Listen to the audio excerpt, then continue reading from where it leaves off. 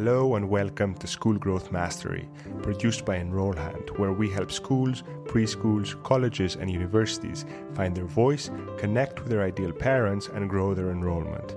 We will bring on a diverse list of guests from school heads, admissions officers, marketing experts, parents, and more, each with a unique insight into how you should grow your school in this changing landscape. Thank you for listening.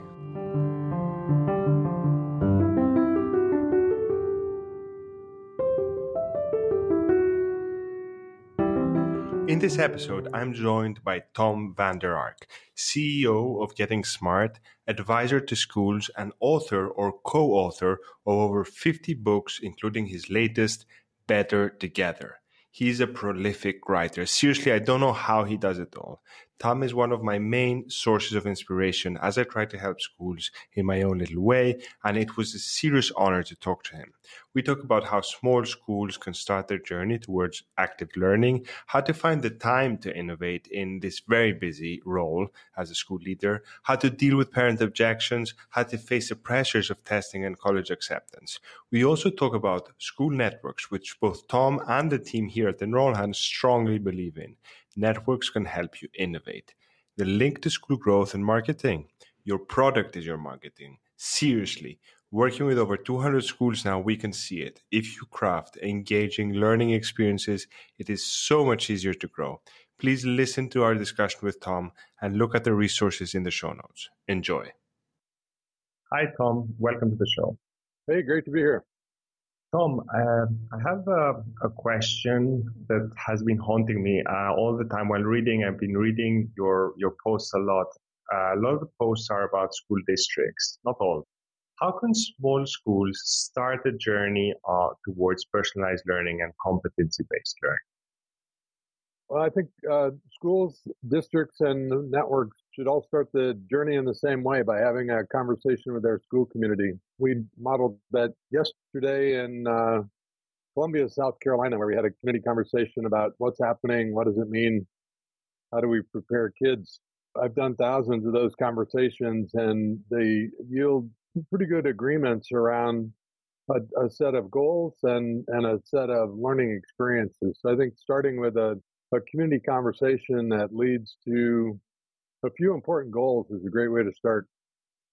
You refer to a vision of a graduate sometimes. Is that like something that might guide such a discussion? Yeah, a portrait of a graduate, as our friends at Battelle for Kids would say, is a great outcome of a community conversation. It clarifies a few goals that describe the kind of knowledge and skills, the dispositions of graduates.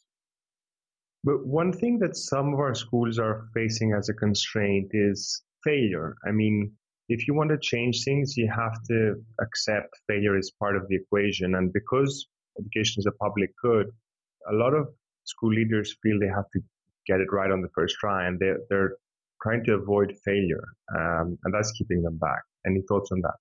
Obviously, you don't want to do any harm to kids, but we find by starting small, my friend Pam Moran in Albemarle County, Virginia would say, try small, fail small.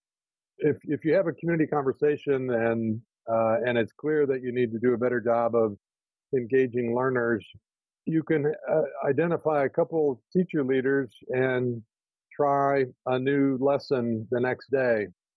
Or you can try a new strategy in summer school. Then you can try it in a grade level team in the fall. So by starting small and iterating and learning as you go, you can really minimize your risk.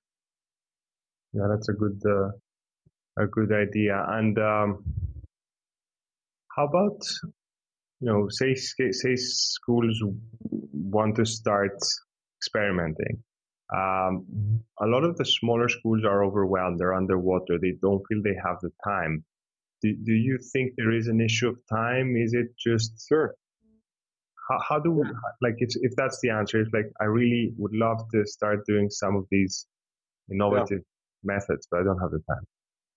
So yesterday I talked a lot about project-based learning. I'm a big advocate of engaging young people in extended challenges that are often community connected, authentic work, and asking them to do really challenging integrated projects that result in a public product. The challenge is that that takes a lot of time. So you really do have to give teachers permission to work together to plan units like that. And you have to make it clear that the outcomes that you're most interested in, the collaboration, creativity, the communication, the persistence that you're going to build through a big project, that those are the most important outcomes. And you have to make teachers comfortable with the fact that they're not going to cover all the lessons that they used to cover. So the permission to focus on priority outcomes is really important.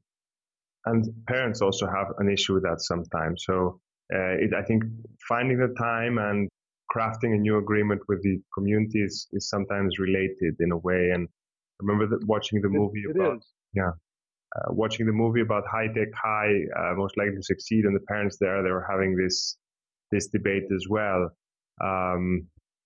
Would you say like project-based learning could also free time as students are working between themselves? Does it sometimes free up some time, or maybe not initially, but like later on?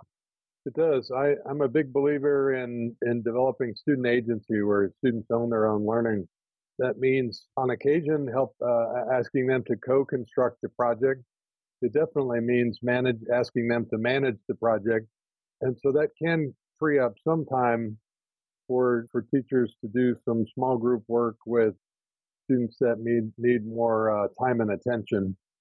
Technology has also helped on that front. Our friends at Christensen call it a time technology swap. 10 years of blended learning, we've learned to use technology in small group settings where you can have 3 groups that are working in an adaptive software and one group that works with a teacher. And so in that way, we've used technology to serve the needs of 3/4 of the kids while the teacher can focus on a group of students that need the most help. So these strategies can help buy time for teachers to spend time where they need it.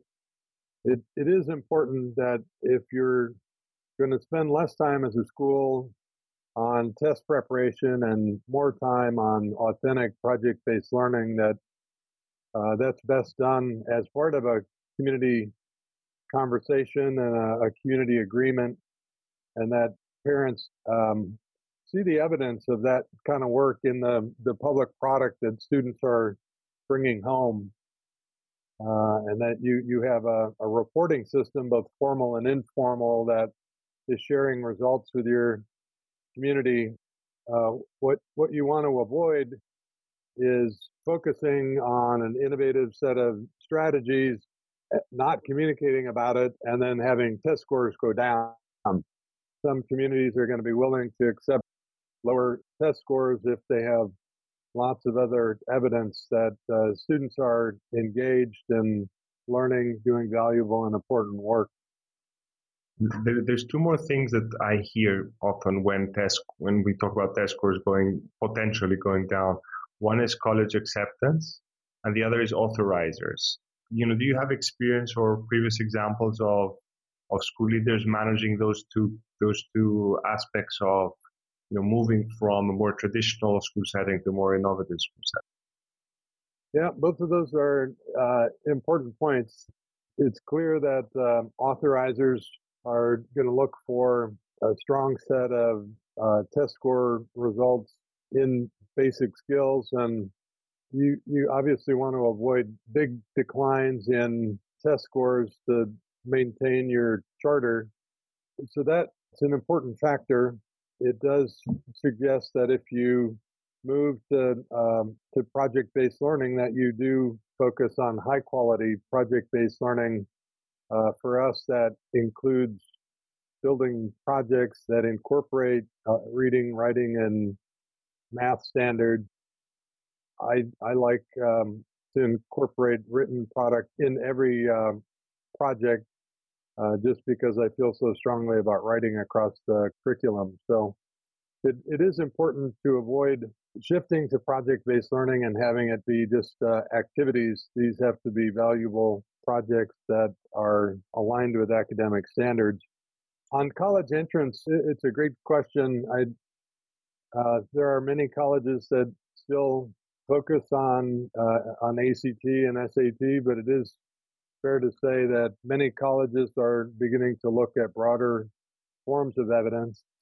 Even the most selective schools are interested in students that have unique capabilities and have a portfolio of evidence that they're clear about what they're good at and what they're interested in, and that they've been making contributions to their communities. So we do think it's important to help young people be able to tell their story, and we think a digital portfolio is a great way to do that. And in one of your previous interviews, you mentioned Seth Godin's podcast and how he talks about taking a new approach to college and like taking charge of your college outreach. I love Seth's approach in general. You know, his mantra is really, don't wait for the world to pick you. Yeah. I met a young lady in Columbia, South Carolina yesterday who is an author, and she's written a number of short stories, and she was waiting for a publisher to pick her. And I said, you've got to start posting your work. You're a beautiful writer, and you need to share your stories with the world. And in the same way, Seth argued, don't wait for a selective college to pick you.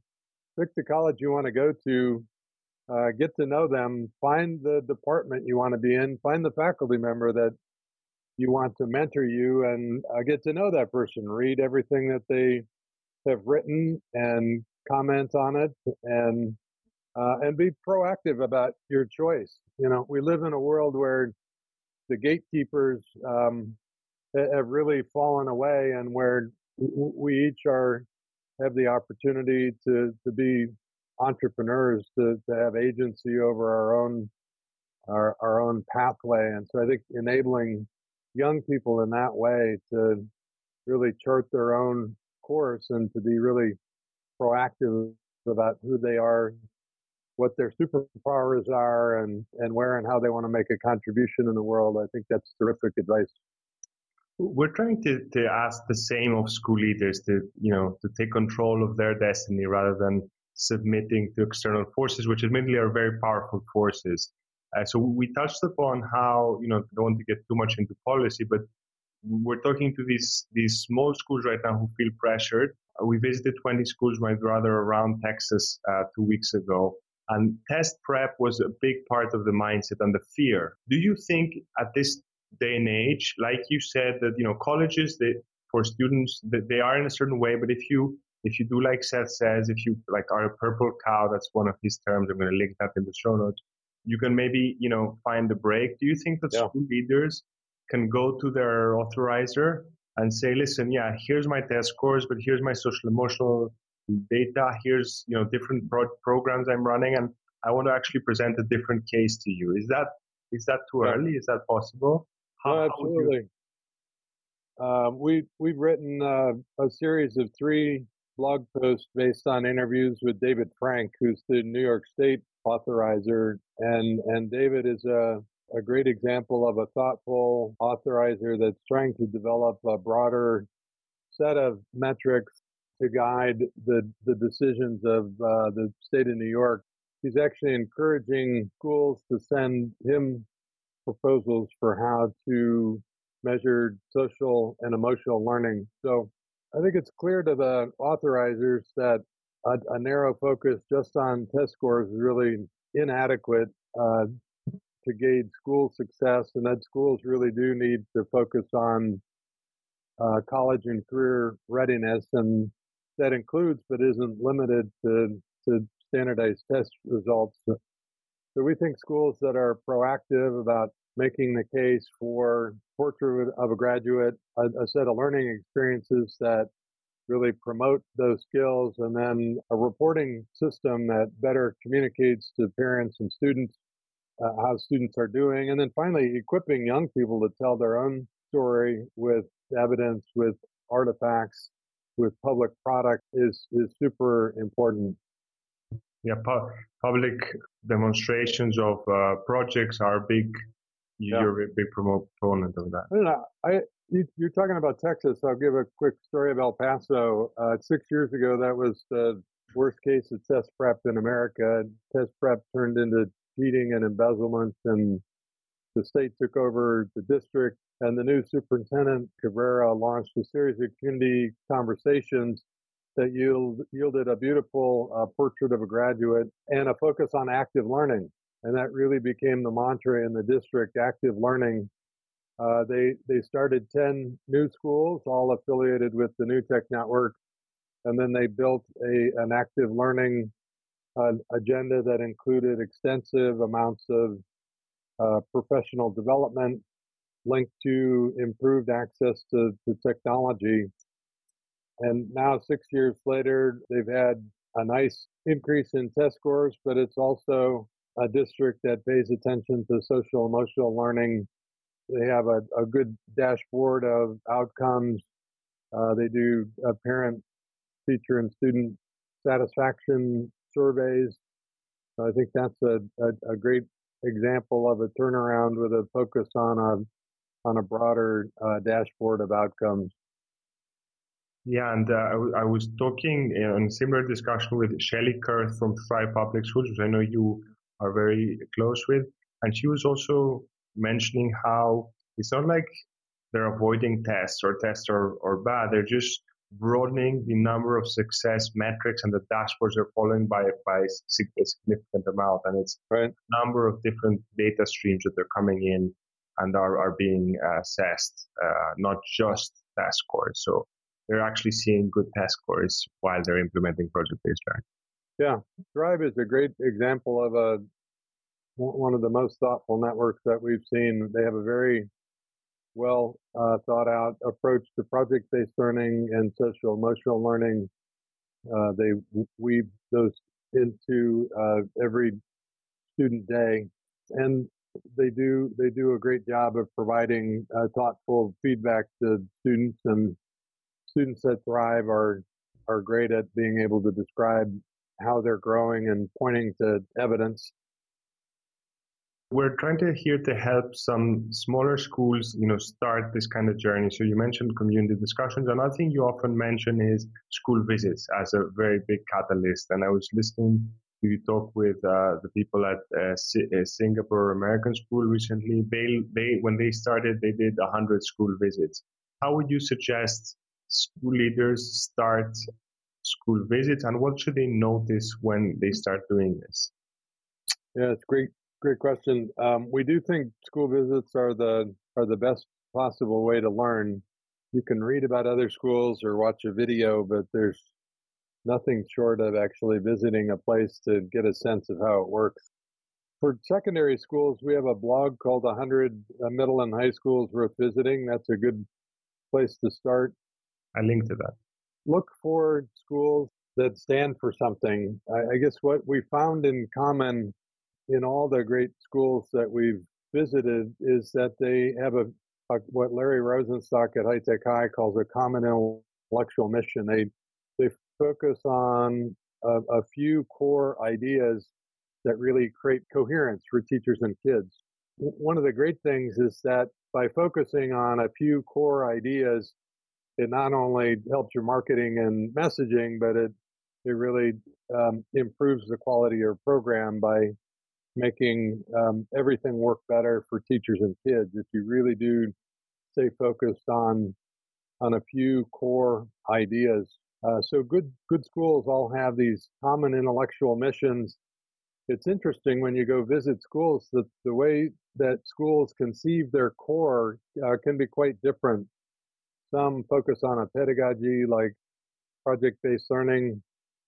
Some focus on a career cluster, and a job opportunity. Some focus on a kind of a progress bargain like early college or P-Tech, where it's really, I'm going to help you get an associate degree in high school, whatever it takes. Some chartered networks are four-year college for all, and there's a strong pledge in everything at that school is about every kid into a four-year college. So different schools describe their few core ideas in different ways, but I think a school visit will help you understand that every good school is focused on a few core ideas, and that those ideas really can become an animating mission that both creates a clear identity and a real sense of focus for a school community. I'd say maybe another thing school leaders starting on such a journey might consider nowadays more and more is joining a school network or more than one school network. Maybe can you share a little bit about your experience with school networks? Yeah, we're excited about the point in history that we're at. We've just finished a 25-year period of time where the federal government was highly involved, and they're now less involved, and so we're in a period of more flexibility, and we're in a period of time where people are adopting a broader set of aims and objectives for school. So it's becoming, and technology continues to mature, and so all of this creates a real opportunity. But what that means for school teams is that you now have the ability to adopt new aims, to develop a new learning model, to build a technology stack, to build a talent development pipeline, and then to build a sense of community around that. And that's 6 or 7 really, really challenging things to do. And there's just not many school leadership teams that can do all of those things well. And so we encourage schools to work together in networks. Those can be really informal leadership networks. An example would be League of Innovative Schools is a network that'll be meeting here in Seattle in a couple of weeks. So that's an informal leadership network. There are some regional networks. The Pittsburgh Personalized Learning Network is a group of 4 super high performing school districts outside of Pittsburgh. The districts all happen to be in League of Innovative Schools as well.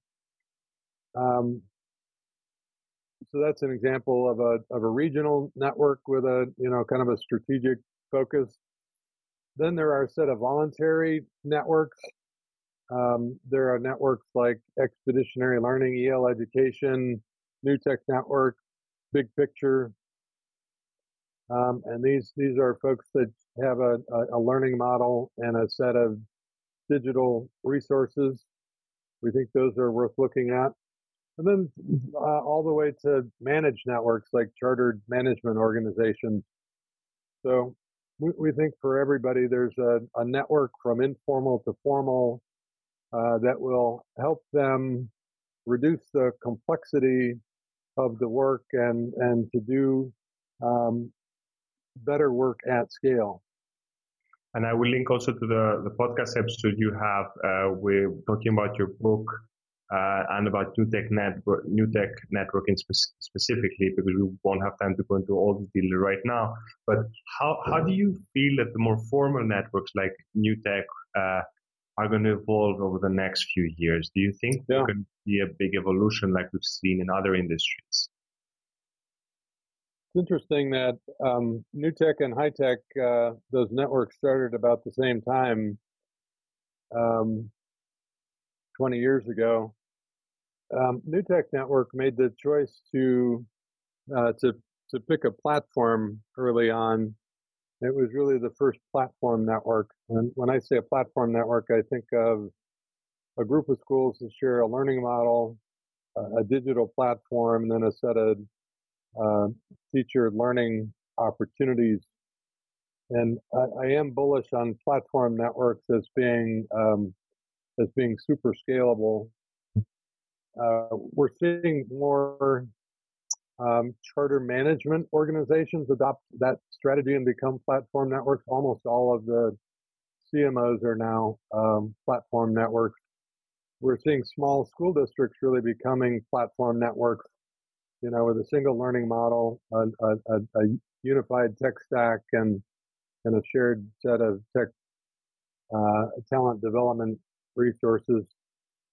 So we do think platform networks are a big scaling idea. Um, I'm afraid it's not going to grow as fast as I would like to see. This is a really decentralized sector, but we think more schools operating in conjunction with other schools on platforms is really the best way to scale quality. And I agree that you might see a convergence. You mentioned schools being part of multiple networks. I was listening to an interview of the CEO of KIPP. They're having trouble building new schools, especially in the East Coast. They're thinking of models which sound similar to a more virtual, like decoupling of building management and then other parts of growing school learning experience or designing learning experiences. So you might see more of these networks converge, like you've seen in other parts of the world. Do you feel? You said you're afraid it won't be as fast as you'd hoped. But sometimes in these types of platforms, you see a tipping point, because they're virtual, because they're not so much constrained. Some books about platform talk about zero marginal cost, so it doesn't really cost that much. Sometimes it costs zero to scale such a network. Do you think there's going to be a tipping point at some point where it's going to scale fast? Yeah, it's a great question. One reason for pause here is that I would say we're very early on in terms of understanding competency-based education. I'll have a new blog up today on moving beyond courses. For 200 years, we've organized secondary education around this idea of courses. It was an industrial era construct, and it was this idea came about around the same time as shipping containers. Shipping containers were the standards internationally were set about 90 years ago, and it really has transformed international shipping. So either one of us could walk out the door and look at a highway, and you'd see shipping containers go by, and I could look at the ocean and see ships full of shipping containers. So this standard spread across the world and became very valuable. And similarly, I-beams and concrete elevator cores were the central idea of building. So these ideas have all come together around industrialization, and courses as both the architecture and the way we measure units of learning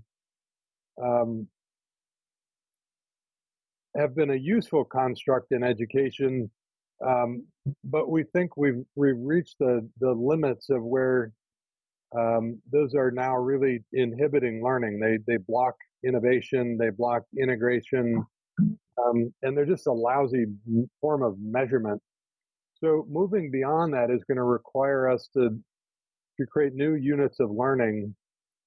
Some people are suggesting that badges and micro-credentials are a new way to measure and signal learning. But because we're at this early invention stage of trying to understand how to organize school in ways that doesn't rely so heavily on things called courses and seat time, I think we're going to be in a rather long period of invention before we hit a tipping point. I would say one thing that's blocking the innovation in this space is the reliance on standardized testing around grade level proficiency. That sort of has locked in the idea of age cohorts and courses, and we also don't have very good technology that helps schools create really dynamic progressions where kids are moving at their own rate. So I think we're at an exciting period of invention, but one where things are going to be a bit messy for a while. I guess for me, it's all the more reason for schools to work in networks and not try to figure this all out on their own. Yeah, and what you're saying, the comparison to shipping containers also, it sounds like we have these constructs and we need to be able to find new ones before we spread them, like the shipping container when it came into existence, ports and trucks and everyone were able to coordinate, but we need to find new modalities before we are. And we don't really have that. So we're at this point where we have an invention challenge of designing the new shipping container for education. So any parting thoughts, Tom, for smaller schools who are they're feeling they need to do something different. They're kind of pressured by all these external forces and the past, and they're feeling kind of adventurous and want to do something slightly different. Really, really simple advice is get clear on just a couple ideas that you want to be great at, and repeat that mantra every day, all day. You've inherited a complex system of human development called school. Try to pick one or two things that you're uniquely good at or want to be uniquely good at, and really make that the focal point for your leadership and your communication. I think you'll find that it both builds a real sense of identity for you and your community, but also improves the quality of your program. Thank you so much. This fits also very well with what we are saying about schools' value proposition, differentiation, and community. So thanks so much. Thanks for your time. I know you're a very busy man, and I'm sure to provide all the links in the show notes. Thank you, Tom. Great. Thank you.